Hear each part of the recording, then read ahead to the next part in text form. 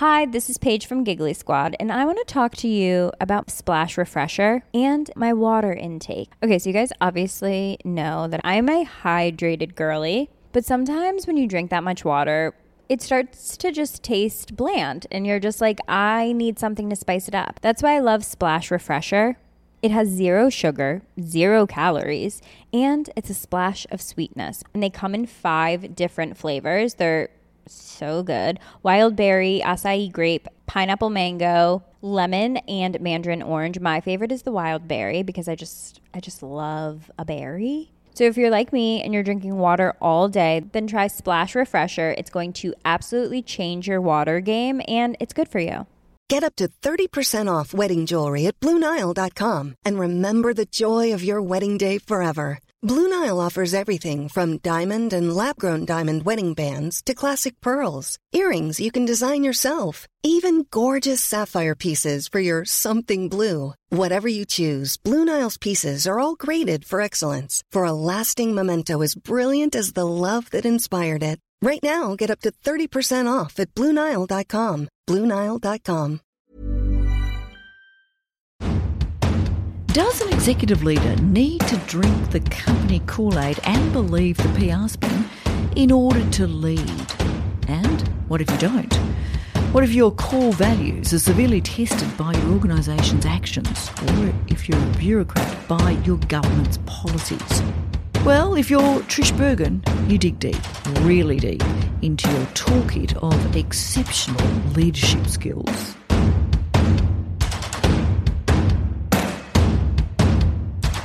Feminism, by definition, is the belief that men and women should have equal rights and opportunities. Feminism is about equality, isn't it? It's about men and women having the same opportunities in life. If that does not suit you, then get out. You know, there's been a lot of talk recently about whether our country is ready for women leaders. It takes courage and strength to be empathetic.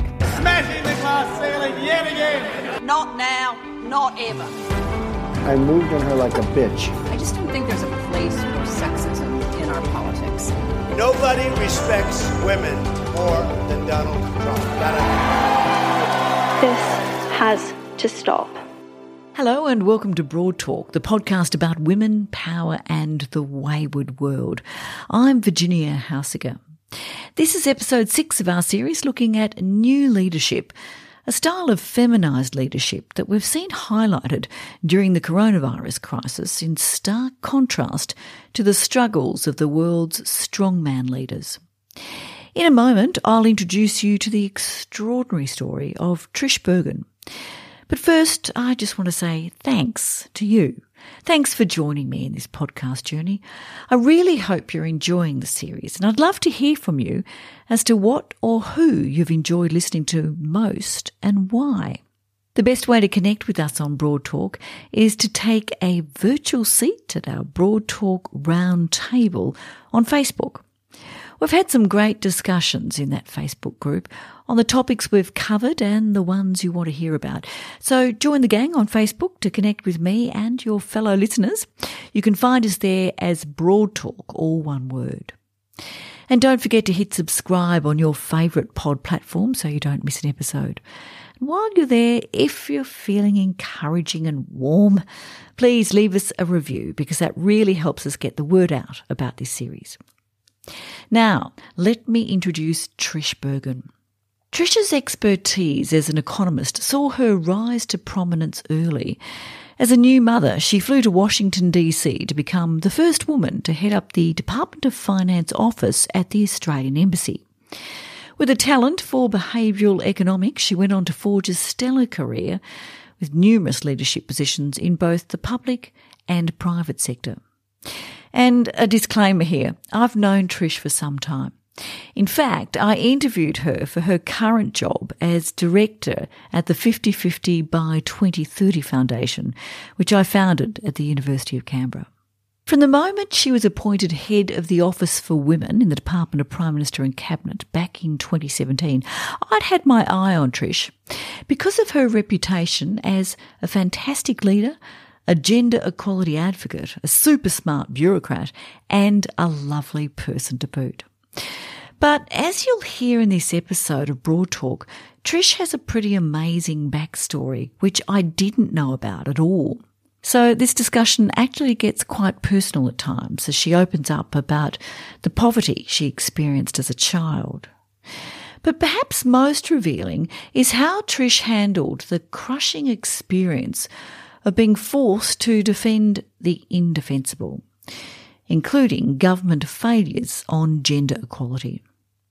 As a woman who's strongly values-driven, Trisha's rich experience has forced her to think long and hard about the role and responsibility of leaders and the power of influence.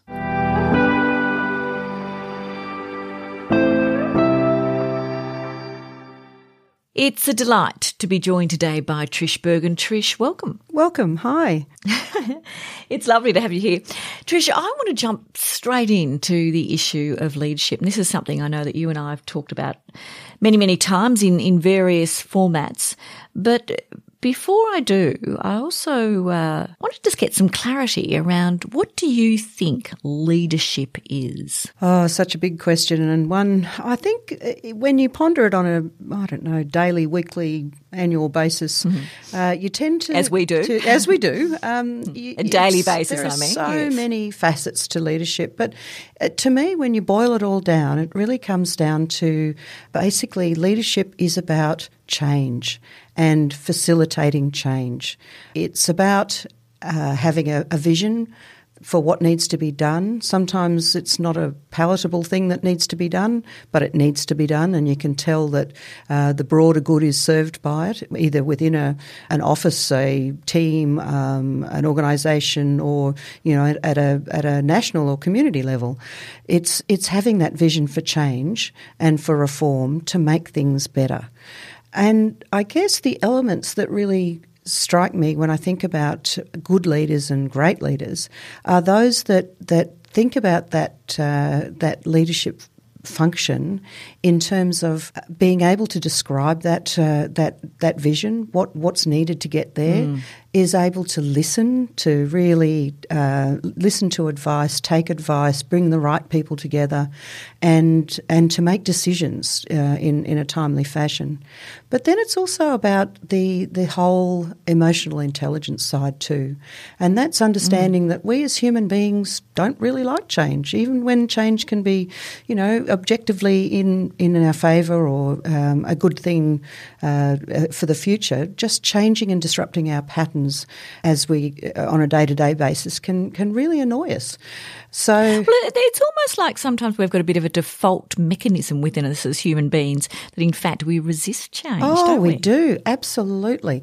There are many, many studies into human nature that just show that we don't like it. We don't like change. And, you can see it at every level, from a new road that's going to save time and improve flow of traffic and things like that will necessarily have some disruption. And often people just resist and say, no, we don't want that road because it's just going to be changed. And I think that's the case at significant national policy levels as well. People really look at things and say, yes, we want a better society, we want a fairer society, a more equal society, but getting there, the road to getting there, and the pathway that might involve some wins and some losses for each of us, seen as being really, too big a hurdle to cross. So that's the leader's job. We were both listening to the trailer for a film recently that was run in the Sydney Film Festival on leadership, where one of the main players actually made a really good point when she said, leadership is easy when things are good. The ultimate test is, can you do it effectively when things aren't good? Oh, and absolutely. That reminded me, and it reminded me personally of how easy it is when, despite being in a leadership position where people are looking at you for guidance, when the going gets really tough, sometimes I've just thought, nah, I'm out of here. It's too hard. I don't want to do this. It's hard. It's really hard to sort of G yourself up. You've no doubt, in fact, I'm sure in your extraordinary leadership career, you've had that experience a number of times. What's pushed you forward when you really wanted to say, okay, I don't need this, I'm going? Oh, gosh. I think it's that absolute adherence to the goal that you're trying to achieve. It's really that strong commitment that if not you, who? I often remember in some of my first leadership roles where, you have to have lots of tough conversations as a leader. You have to have conversations with external stakeholders. You have to have tough conversations with staff sometimes, team members, even your boss. Sometimes you have to have some really tough conversations. And I had some really good advice that someone gave me very early on that said, once you're pretty much a leader of a big team, then if it's not you, then who is going to be sticking to that, either the values of an organisation, the points at which you won't go past them, or whether it's just absolutely being committed that something that is tough, is difficult to do, but it has to be done, and you just have to give it your all. But I do know what you mean about it. It can be an incredibly lonely experience sometimes, when even sometimes your loyal team members look at you and think, surely aren't we done? This isn't going to work. And you have to be the one that says, come on, once more into the breach. It's interesting that point of loneliness. I must say, as a long-time observer of politics from the position of a journalist and politically, but particularly close to politics, I have often had a sense that those at the highest level of leadership often are pretty lonely people. Absolutely.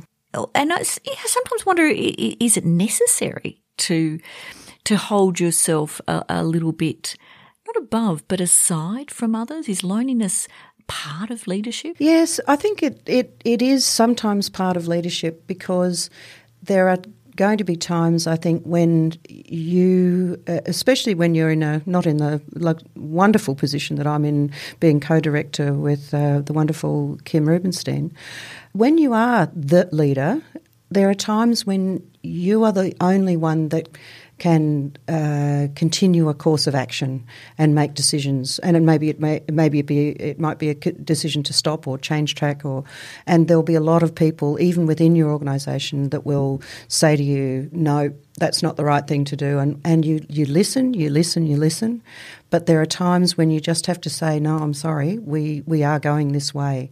And that's, I think, for me, those have been the loneliest times where almost everybody has said, oh, give up, or no, don't go that way, or just keep it the way it is. And that's where you have to have long walks and chats to mentors about, am I mad? But why am I doing this? I must admit, I have thought that a number of times when I've interviewed various senior people, particularly in the Australian Public Service, actually, when they've told me some pretty horrible stories about the loneliness that they've experienced. And one in particular, and I obviously won't name who the person is, but they told me that they would arrive at work, park in their privileged car park spot, and sit gripping the steering wheel for several minutes before getting out of the car each morning to sort of brace themselves before they went inside. And this was during a particularly difficult period when there was some major policy work going on. And I remember thinking, why would you do that? Why not just stay home and grow the roses? I mean, really? But yeah, look, is it something that just infects some people more than others? I mean, you yourself have had a very, very strong and solid career through both public service and private enterprise, but you've taken up a number of leadership positions and some pretty jolly tough ones too, might I add. I mean, do you think that it is something about you yourself, your own personality, that has made you hang in there and want to take on these leadership roles? Oh, definitely. I've thought long and hard about this. As you say, sometimes I think, why wasn't I just happy to, I don't know, do something that really isn't in the cut and thrust of policy or even in business or, you know, a lot of those sorts of areas. And I think there is something in us that is drawn to tough gigs, I think, or challenging gigs. They don't necessarily have to be super tough, or tough in and of themselves, but challenging. You want something that you will be able to stand back from and feel like, oh, I've done that. I've put a brick in that wall. I've made that better. And yeah, I think it's, it's from days when I was in the public service the first time around, and I decided I wanted to go to the Department of Finance, and everybody said, you're mad. They work, ridiculous hours over the budget. It's crazy. It's a very male-dominated area. Goodness me.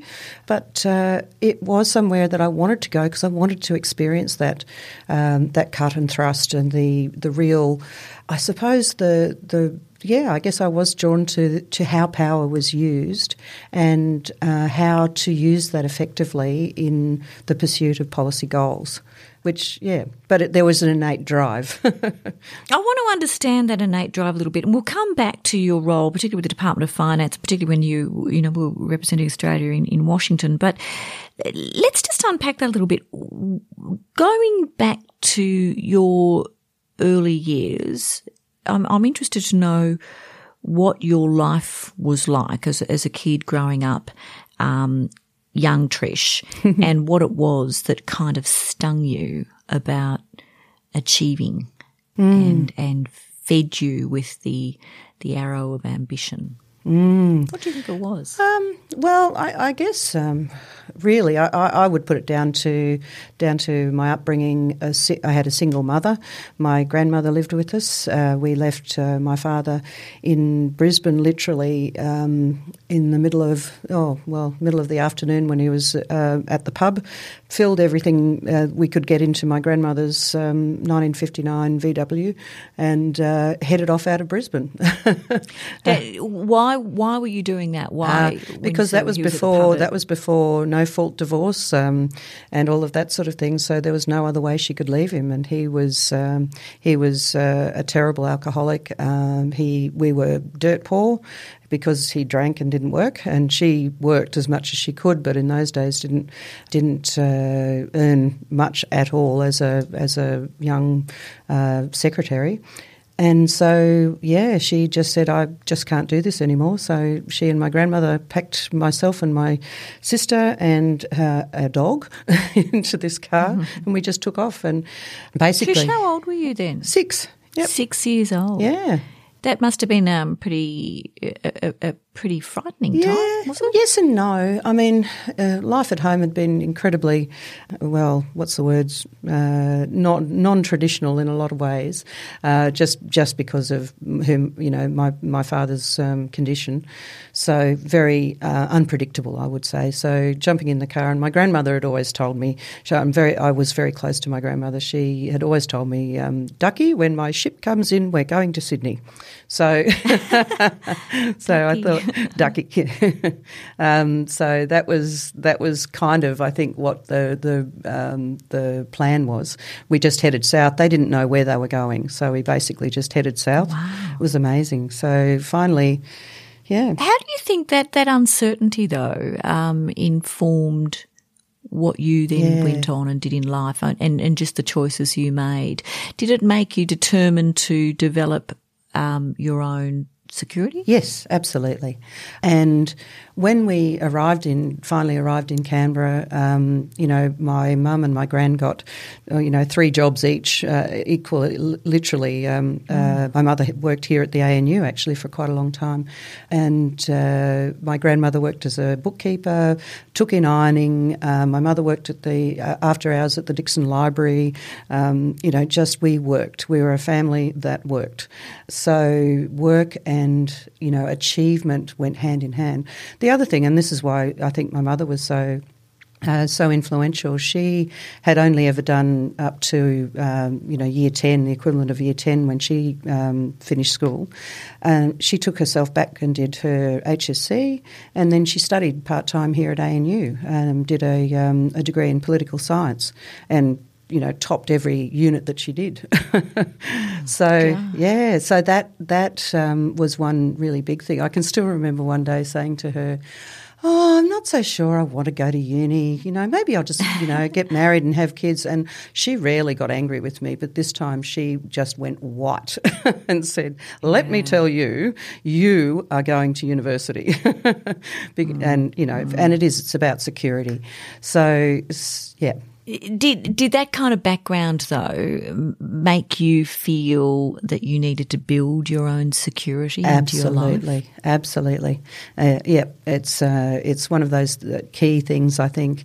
And it's partly, I suppose, why I look at leadership. It is, maybe it is a bit of control freak, but it is that thing about, if you want something, then you have to be absolutely prepared to model it yourself and do it yourself, to lead others. But that's where the greatest sense of security comes from, I'd say. Trish, I heard you say once in a conversation that I was part of that was talking about, in very general terms, about privilege and entitlement and opportunity. And I was really surprised to hear you say that you were the product of equal opportunity or equal opportunities. What did you mean? I guess that was a number of ones. I mean, I wouldn't have been able to go to university if it hadn't been for the free education of the Whitlam era. So thank you. I thank Gough Whitlam every day.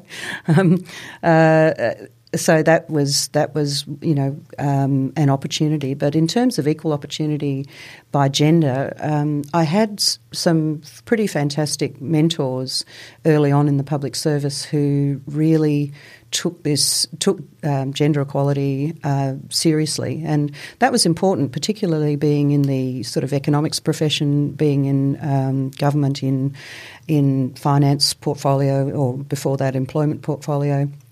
And those, there weren't many women in leadership positions in those organisations. And it was through the support from a number of secretaries of those departments where they really fostered a sense of we need to make a change here. And this is going back to the early 80s, mid 80s and so on.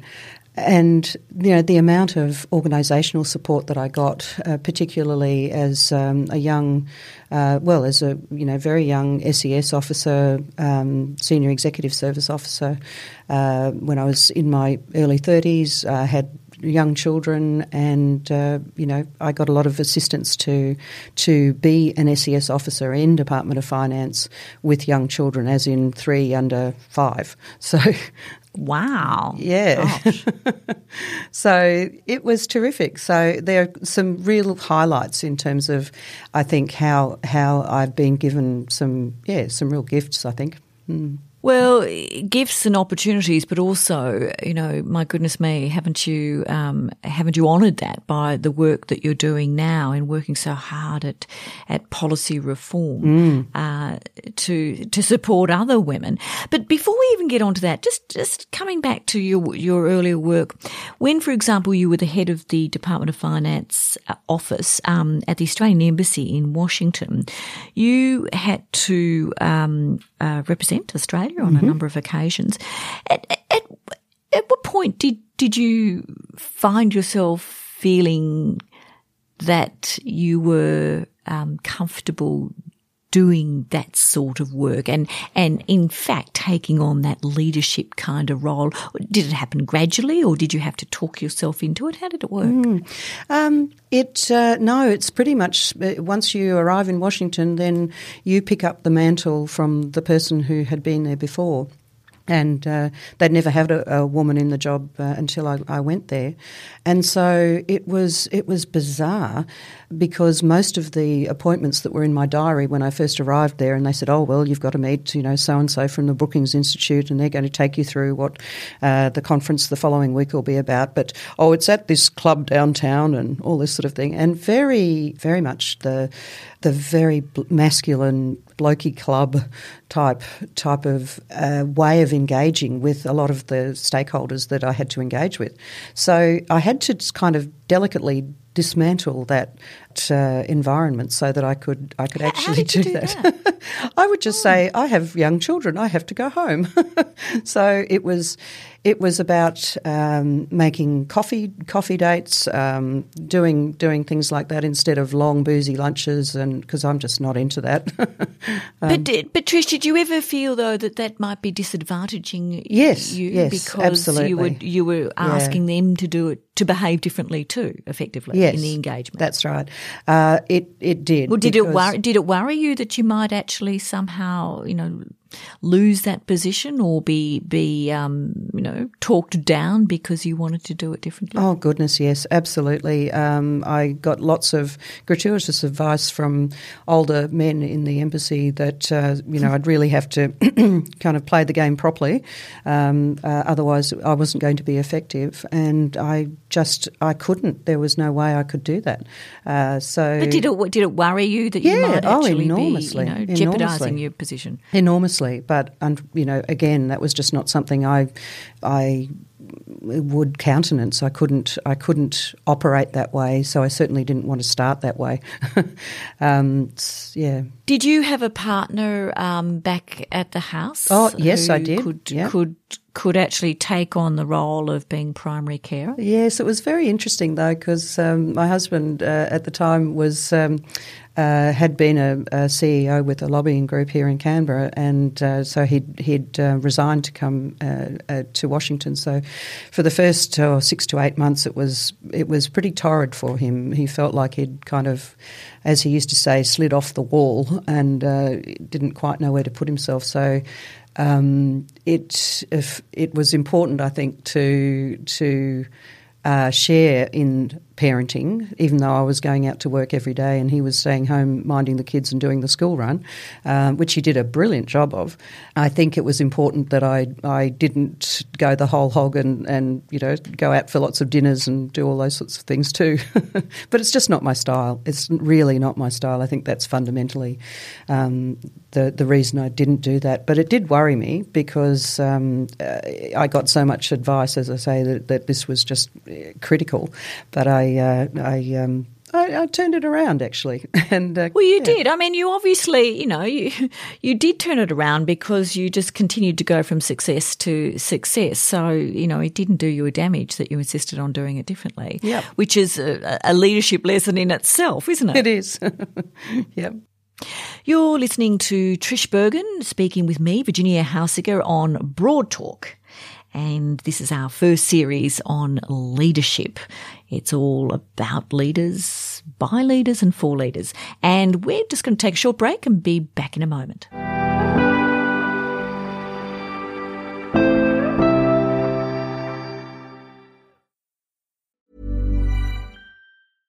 Hey, I'm Ryan Reynolds. At Mint Mobile, we like to do the opposite of what Big Wireless does. They charge you a lot.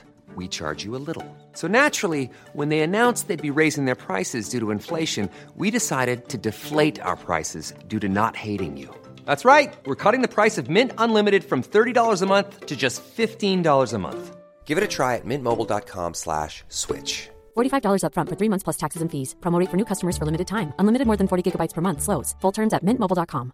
Hi, this is Paige from Giggly Squad, and I want to talk to you about Splash Refresher and my water intake. Okay, so you guys obviously know that I'm a hydrated girly, but sometimes when you drink that much water, it starts to just taste bland, and you're just like, I need something to spice it up. That's why I love Splash Refresher.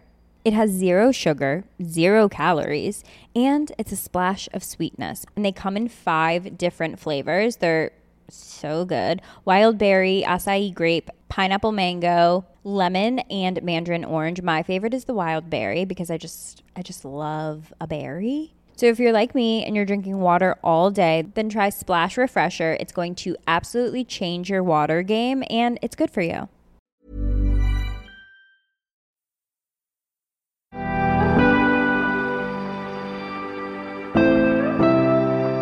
Now, Trish, moving on to, and I'm leaping right forward here, but when you were the head of the Office for Women in the Department of Prime Minister and Cabinet, which is when you first came to my attention, because I had just set up the 50/50 by 2030 Foundation, and I was very eager to engage with you and to work in partnership with the Office for Women. And I know that you did some really tough work during that period. It was pretty difficult. The office itself, wasn't necessarily supported as much as it should have been from government or the Prime Minister or Prime Ministers at the time. And I know there was a time when Australia was under or copping quite a bit of flack over its performance in international treaties around gender equality, etc., and our rankings in the global gender rankings were falling, and mind you, continue to fall. But you had to at one point represent Australia in Geneva at one of those really tough UN hearings. It was the Committee on the Elimination of Discrimination Against Women, CEDAW as we call it, and you had to represent Australia and answer some really, really tough questions about why Australia was performing badly. And I remember as a journalist, I was just out of journalism at the time, but as a journalist with my journalist radar on, watching this and listening and thinking, oh my gosh, that's really awful. Can you tell us a little bit about that, how you coped? I'm still in trauma counselling, but other than that, I'm not surprised.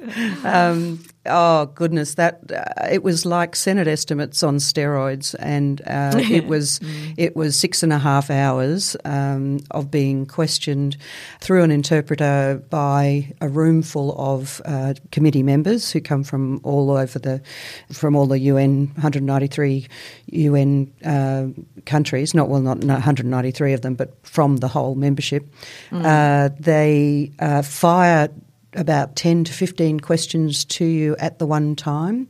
I had a team of delegation of 12 people that we were using WhatsApp on our iPads to say, okay, Prue, you take this, Jim, you take that, Chantel, you take that. So it was extraordinary, I think just the event itself, but in terms of the actual facing the committee was very hostile towards Australia. Australia had not appeared at its regular briefing 4 years before, so it was 8 years between our appearances. And our report, the previous period, had been 2 years late. So I was determined that we would get our report in on time and that we would attend and, give a good account of ourselves. And essentially, Trish, can I just jump in there though? But I think, and correct me if I'm wrong, but my memory of it at the time was that the CEDAW committee had good reason to be tough on Australia for those lateness reasons, but also that Australia wasn't performing well. Absolutely. And really had no good reason, no good explanation as to why other than politics. Is that fair? Yeah, that's fair. And the entire, if you boiled down all of the questions, they came down to how is it that a country as rich as Australia, as peaceful as Australia, is doing so very poorly in terms of gender equality and reducing discrimination against women. And literally that's what, if you took every question, that's really where it came down to. And in particular the intersectional, sort of where we'd fallen down with women with a disability, and certainly our record with our Indigenous First Nations women, their record in terms of higher incarceration rates, obviously poverty, health, poorer health outcomes, you name it. So really that was was the thing they could not understand, and so they would look for things and say, well, why is it that Australia, I think that was just after Australia had signed some significant deals in terms of military weaponry and so on, and they said, how is it that Australia's become the 10th largest arms dealer, but yet it has this record in terms of gender equality across all of those intersections? So it was grueling, it was a grilling, and you had to, in representing Australia and therefore obviously representing the Australian government, you had to come up with some decent responses, which I'm guessing in your heart of hearts you didn't feel particularly good about. How do you do that? Oh, look, it is such a thin line, I think, that you have to tread, because I would not say something that was not true. However, as a professional public servant, you support the government of the day.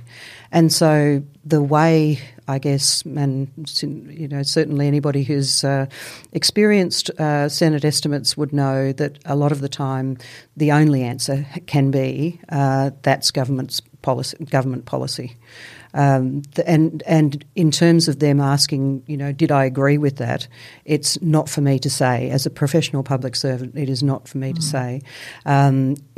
It's about how you can point to where you are trying to shift the dial and where efforts are being made. But at the end of the day, sometimes it is simply saying that is government policy. That is up to the elected officials of the day. It's not up to me as a public servant to I don't have the ability to decide that. Now that's really tough, and I guess this is where you really have to wear your leadership hat very tall, I suppose. Yes. And it tests your leadership capabilities, I guess, too. Did you come away from that having second thoughts about your leadership role, or was it just a matter of, look, I've got to dust myself off and get back up and get on with it? I think it certainly it did have quite an effect on me, and probably resulted in me deciding before the last election that I needed to find a role where I could actually use my own voice. It is incredibly important in those leadership roles to be a truly good leader in those organisations where you have difficult policy and difficult. It is a tough area when it doesn't accord with your ideas of what is good policy. It's important that you stay both authentic in the sense that you always look to be a professional public servant first, but you recognise that there are times when you're doing things that are not necessarily what you would choose to do. You have to be really clear with your team that first and foremost we are there to serve the government of the day, because if you start to I don't know, be very critical of the government, say behind to your team, you really make it hard for people to actually do their best work, because you're sending them such mixed messages. So you have to be all about being absolutely professional. So I think that's the way I worked in that environment, because successfully to drive reform in the office and improve our policy reach, our evidence, our ability to use data and analysis to support argument, and it was really about doing that well, rather than judging ourselves by the policy outcome. Trish, you mentioned there the ability to have your own voice, and it's absolutely fantastic to see you in the role that you're in now as co-director of the 50/50 by 2030 Foundation, and you share that position with Professor Kim Rubenstein. And the two of you are very, very different people, clearly, but you share it so beautifully. And speaking of voice, it was just wonderful to see how both of you responded to when the global pandemic hit, and it became pretty clear that the impact on women was not just profound, but being overlooked by the Australian government. Both you and Kim penned an op-ed for Broad Agenda, which I am chief editor for, so disclaimer there. But it was also run in the Canberra Times and got quite a big traction through mainstream media.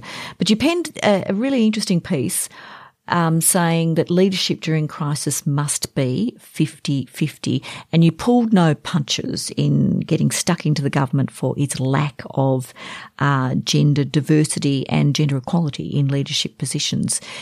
Did that feel like a bold thing to do? Oh, yes, it did. Yes, it did. She says with relish. but incredibly, incredibly liberating in the sense that I think it's so important to be able to point out some of these gaps, these massive gaps that are obvious in terms of the leadership voices that are at the table, because during the early stages of the pandemic, some of the decisions that were being made were just extraordinary, and some of them have been absolutely wonderfully extraordinary, like the decision to move to free childcare. So those sorts of things have been amazing, but there have also been some really odd decisions, most recently, in particular the very first industry to have assistance rolled back from the assistance provided during the pandemic has been the childcare industry, which just I don't understand at all. But it does feel good to have a voice, and I think it's important to feel, to be a force for change. And coming back to our the early part of our discussion, it's what drives me. It's wanting to make a difference in the direction that I think is important. I think, certainly childcare is an area that is a bit of a policy battlefield for the government at the moment, and I don't think it's really sorted out its views in terms of whether it should be just about childcare, i.e. what happens to children when parents go to work, or is it that, but it's also about early learning and the investment that we're making in our future population. Trish, I'm going to just broaden our discussion out a little bit to a global view of the pandemic, in particular at leadership. It's been fascinating to watch how globally media around the world, particularly some of the big mainstream media mastheads, have got very excited about women's leadership, and there's been headline after headline about female leaders being so much more successful in handling COVID-19 than the strong men, and we all know who they are, but. It's fascinating too, because there are only 13 nations in the world that are headed up by women, and at least 8 of them are constantly being nominated as among the best in the world for the way they've handled the pandemic. And, Germany being a standout, New Zealand's Jacinda Ardern, of course, being a great standout, and Taiwan, Norway, Iceland, Finland, Norway and Denmark.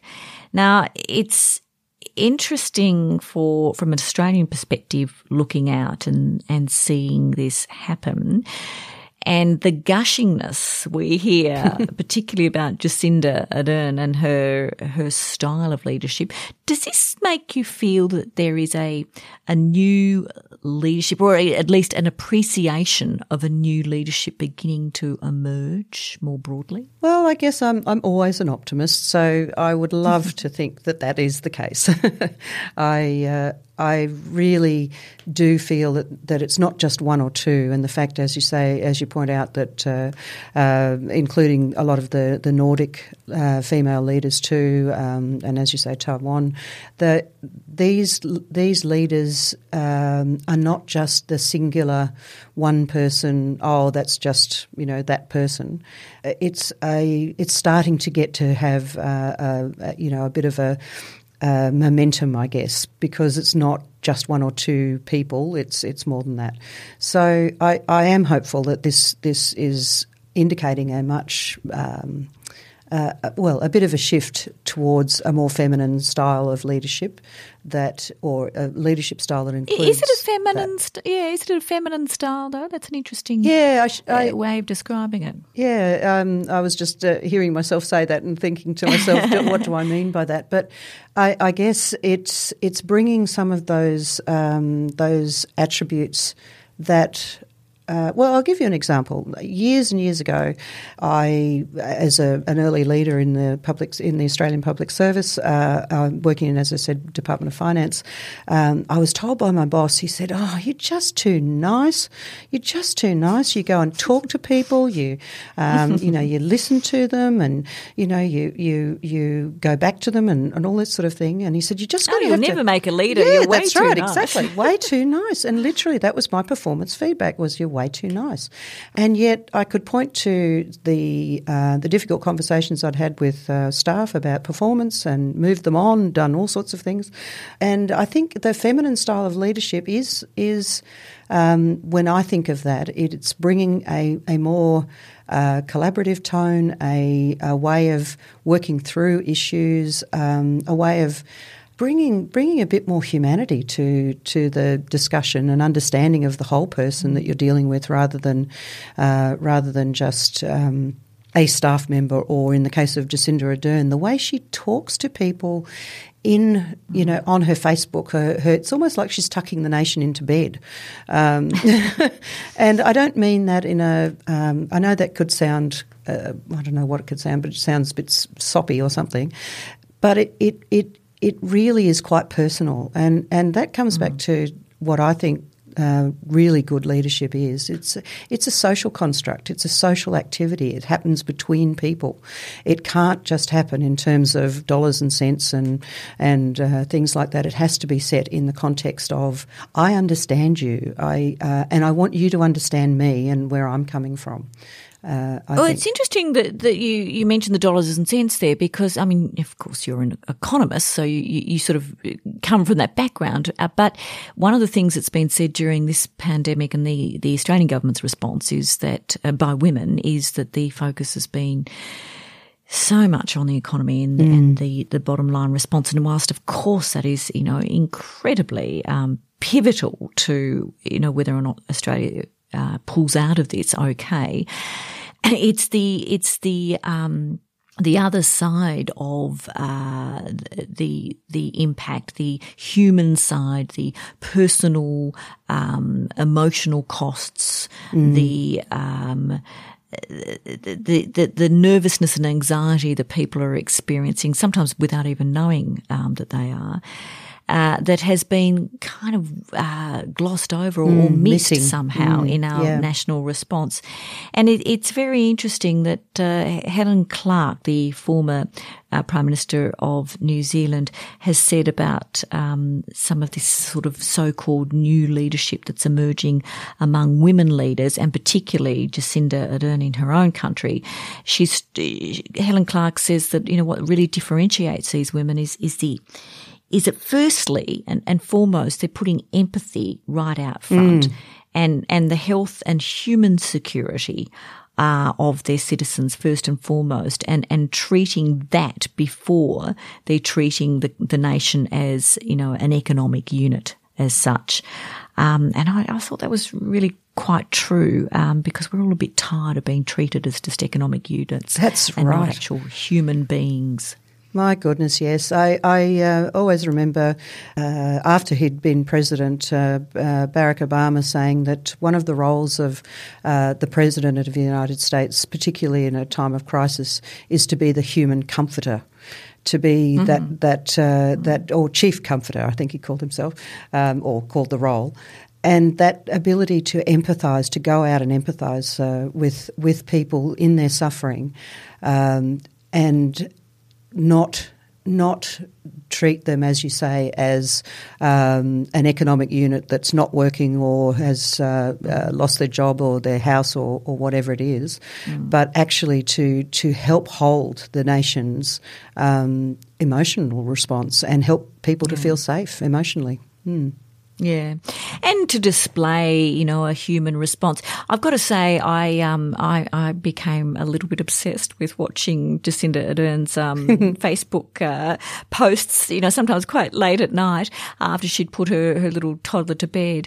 And there was one where I just thought it was so gorgeous. She was sitting in a room and she was talking away. And she basically sort of got on Facebook and did this sort of live streaming chat where she was speaking to whoever was there and said, "Look, I just want to check in with you all." And it was like, well, for me, it felt like, watching your sister sort of saying, "Oh, I'm just ringing up to see how you're going." It was a bit like that. But what was really lovely was she started getting questions fed in and people were saying to her, "Oh, you look really tired." And she said, "Yeah, I probably am really tired." But then she said, "But the lighting in this room is not very good." And then she started swinging her phone around to show everyone the room. And she said, "Oh, take a look at this lounge suite. It's really, really cool." And it was an old cane lounge suite, the sort of thing that, I don't know, my parents used to have in their 70s. And she said, "Take a look at this chair. I just love this chair." And I just thought, how very real is that? Here we are in the middle of a global crisis, basically a country lockdown, and she's responding to that and she's, anxious about it just like everyone else. But she was still able to say, "Oh, have a look at this chair. It's really cool. I really love this chair." It was just so real. And I just thought, gosh, it's so...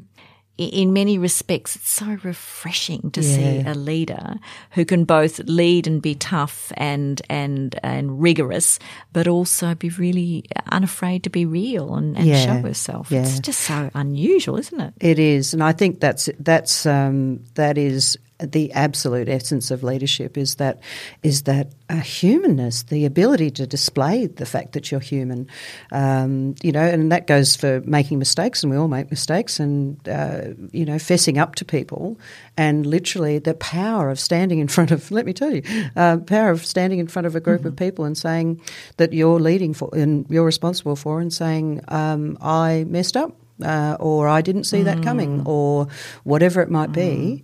It just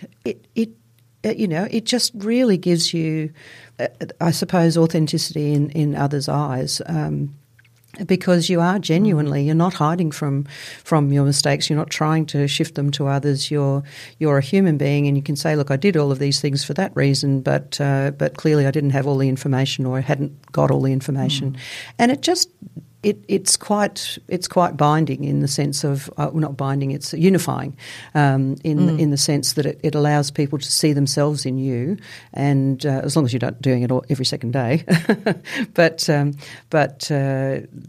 carrying the can, and particularly carrying the can for the organisation publicly or up the line or whatever is absolutely critical. And that sort of very authentic honesty too is something that I think a lot of leaders fail to understand. Citizens, the public, an audience. I say this as a former television broadcaster over many decades. People can be very forgiving if you are honest. I agree. If you do fess up, they can be very forgiving, very understanding, but they just need to know. Yeah, they need to be told the truth. And as I used to always say to my ABC colleagues, the audience has a great radar for bullshit. Ooh, they know when they're being fed PR lines.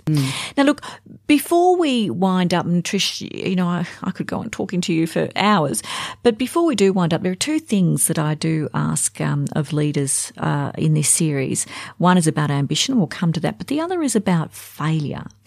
Have you failed, and if so, what did you learn from that?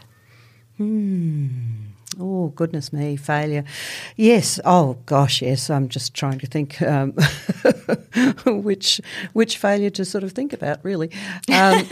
I guess. Well, look, while you clock that over in your mind, I'll just add to that I always say when I'm often asked to speak to students or groups of young women about career and career success, etc., and I always say, you cannot possibly have a great career without failure. There is no such thing as an upward trajectory forever. You have to ride a roller coaster if you're really going to have an exciting and great career. Mm-hmm. So I think failure is part of it. But yeah, have you experienced a particular failure that you've learnt from? Oh my goodness, yes. I think my two great failures probably came from working in an area where there was a complete clash of values and not being able to keep my mouth shut, I think, in those areas. And I think that's where I learnt about alignment and how you have to work somewhere where you can be yourself and bring your whole self to work. Because if you can't, you become rogue and you are not effective and you're not a good leader. So for me, my failure has been thinking that I could contort myself into whatever culture or whatever organisation I needed to be with, and largely I can. I think most of us can, but it really taught me that when the values side of things is fundamentally misaligned, there is no way that you can be an effective leader. So that's probably what I learnt most. I think that's fascinating, and there's a very, very good lesson in that for all of us. Just lastly, Trish, what would you tell your teenage self now about ambition and your future pathway into leadership, given what you know? Gosh, get rid of the imposter syndrome earlier. Look, and I don't say I've completely nobbled that one, but I think I carried with me such a sense of, oh gosh, I'm an imposter here. Everybody else is smarter than me. Everybody else is, all of these things. And quite honestly, that wasn't the case. So, and that held me back. And I think I see a lot of women, refreshingly not so many young women. I'm seeing such a beautiful, wonderful, strong, assertive, authentic group of young women coming through, particularly in the public service at the moment, but elsewhere, across society. So to me, if I could have said to myself, relax, just be yourself, keep going and go for it. I think I honestly used to find 110 reasons not to apply for a leadership position, rather than apply for it. Other than by the end of the day, I just thought, damn it, I want to do this. So, but it often took me a long time to admit to that. Well, on that note, I'm going to close it, but I think that's a really good way to close too, because what great advice. Just go for it. Just go for it. Yeah. It all works out in the end anyway. Yep. Trish, beautifully. It's been such a delight to talk to you, and as I said, we could talk for hours, but I really appreciate you sharing, and so honestly too, your story, and thank you once again. My pleasure. Thank you.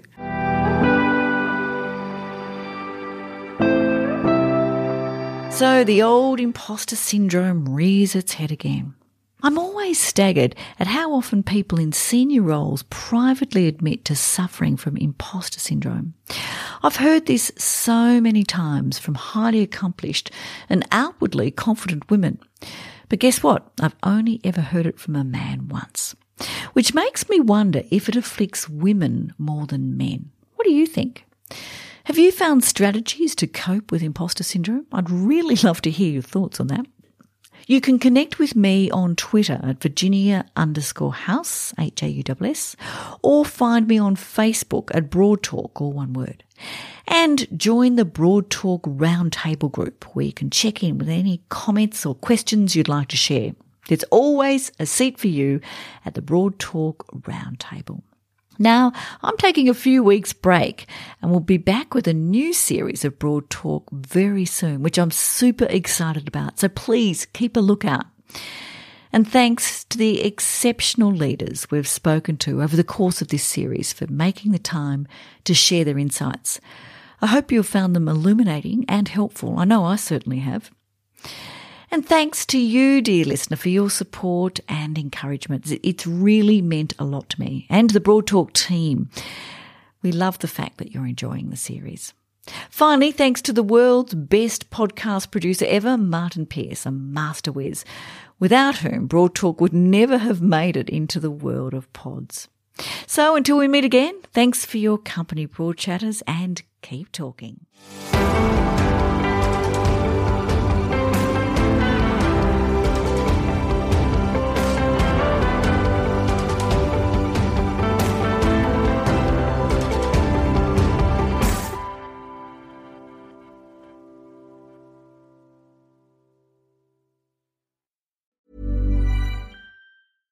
Hello, this is Danny Pellegrino, host of the Everything Iconic podcast, and I'm here to tell you all about Splash Refresher, because hydration is mandatory, but boring is not. Now, I love my water, but if I don't spice it up, I'm not going to finish what I took out of the fridge. That's why I love my Splash Refresher, which is flavorful, delicious, bright, hydrating, and 0 calories. The wild berry flavor is my fave. No, wait, is the pineapple mango flavor my fave? You know what? All 5 craveable Splash Refresher flavors are my fave because they're so delicious. So get hydrated and enjoy it with Splash Refresher. Acast powers the world's best podcasts. Here's a show that we recommend.